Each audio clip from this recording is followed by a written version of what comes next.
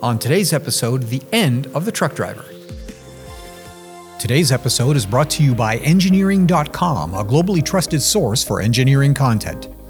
Check out this and many other exclusive videos for the engineering professional found only on Engineering.com TV today. For years now, self-driving has been the hottest technology in the automotive industry. The race has been fast and furious to develop true SAE Level 4 or 5 systems with sufficient reliability to let the driver read a book or take a nap while driving. Now, while self-driving is probably the ultimate convenience accessory in a passenger car, the real money in autonomous vehicles is in trucking. Long-haul trucking in particular is bound by a unique set of costs. Driver salaries are frequently the biggest single component of motor freight transport over the long haul, and hours of service legislation to promote road safety slows down freight or forces the adoption of driving teams or Pony Express-style relays. If ever there was an industry ripe for automation, trucking is it. And compared to driving a cab in a crowded city, over-the-road hauling on interstates is a far simpler task to perform safely. It's being demonstrated right now by companies like TuSimple with modified conventional production Class 8 tractors. And so far it works well enough that the prospect of replacing America's truck drivers with autonomous vehicles has become a political issue. Why? Well, 3.5 million Americans are employed as truck drivers who earn an average annual income of approximately $48,000. Now, what makes this sector popular and important is that it's a skilled job that requires no post-secondary education, relatively little training, and is in high demand. High demand with not enough supply, a labor shortage that is driving the industry toward autonomous driving. In California, Assembly Bill 316 proposes that a human safety driver be present at all times when an autonomous system is operated.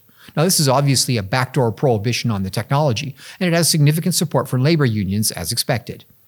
Self-driving is working under very difficult circumstances as robo-taxis right now, as demonstrated by Cruise, Waymo, and Baidu, among others.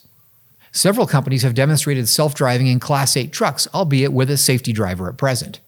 There is reason to believe that these systems are ready for long-haul open-road driving right now and would represent significant cost savings at a time of labor shortages in this and other U.S. industries. The speed with which this technology can be implemented will be rapid. So what happens to 3.5 million people that are employed in trucking right now? Well, that's been the overarching question with any new production technology, and it's been this way since the beginning of the Industrial Revolution.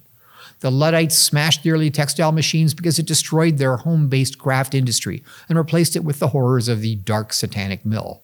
In time, the benefits of industrial automation, however, became apparent to everyone, and the same will be true with self-driving trucks.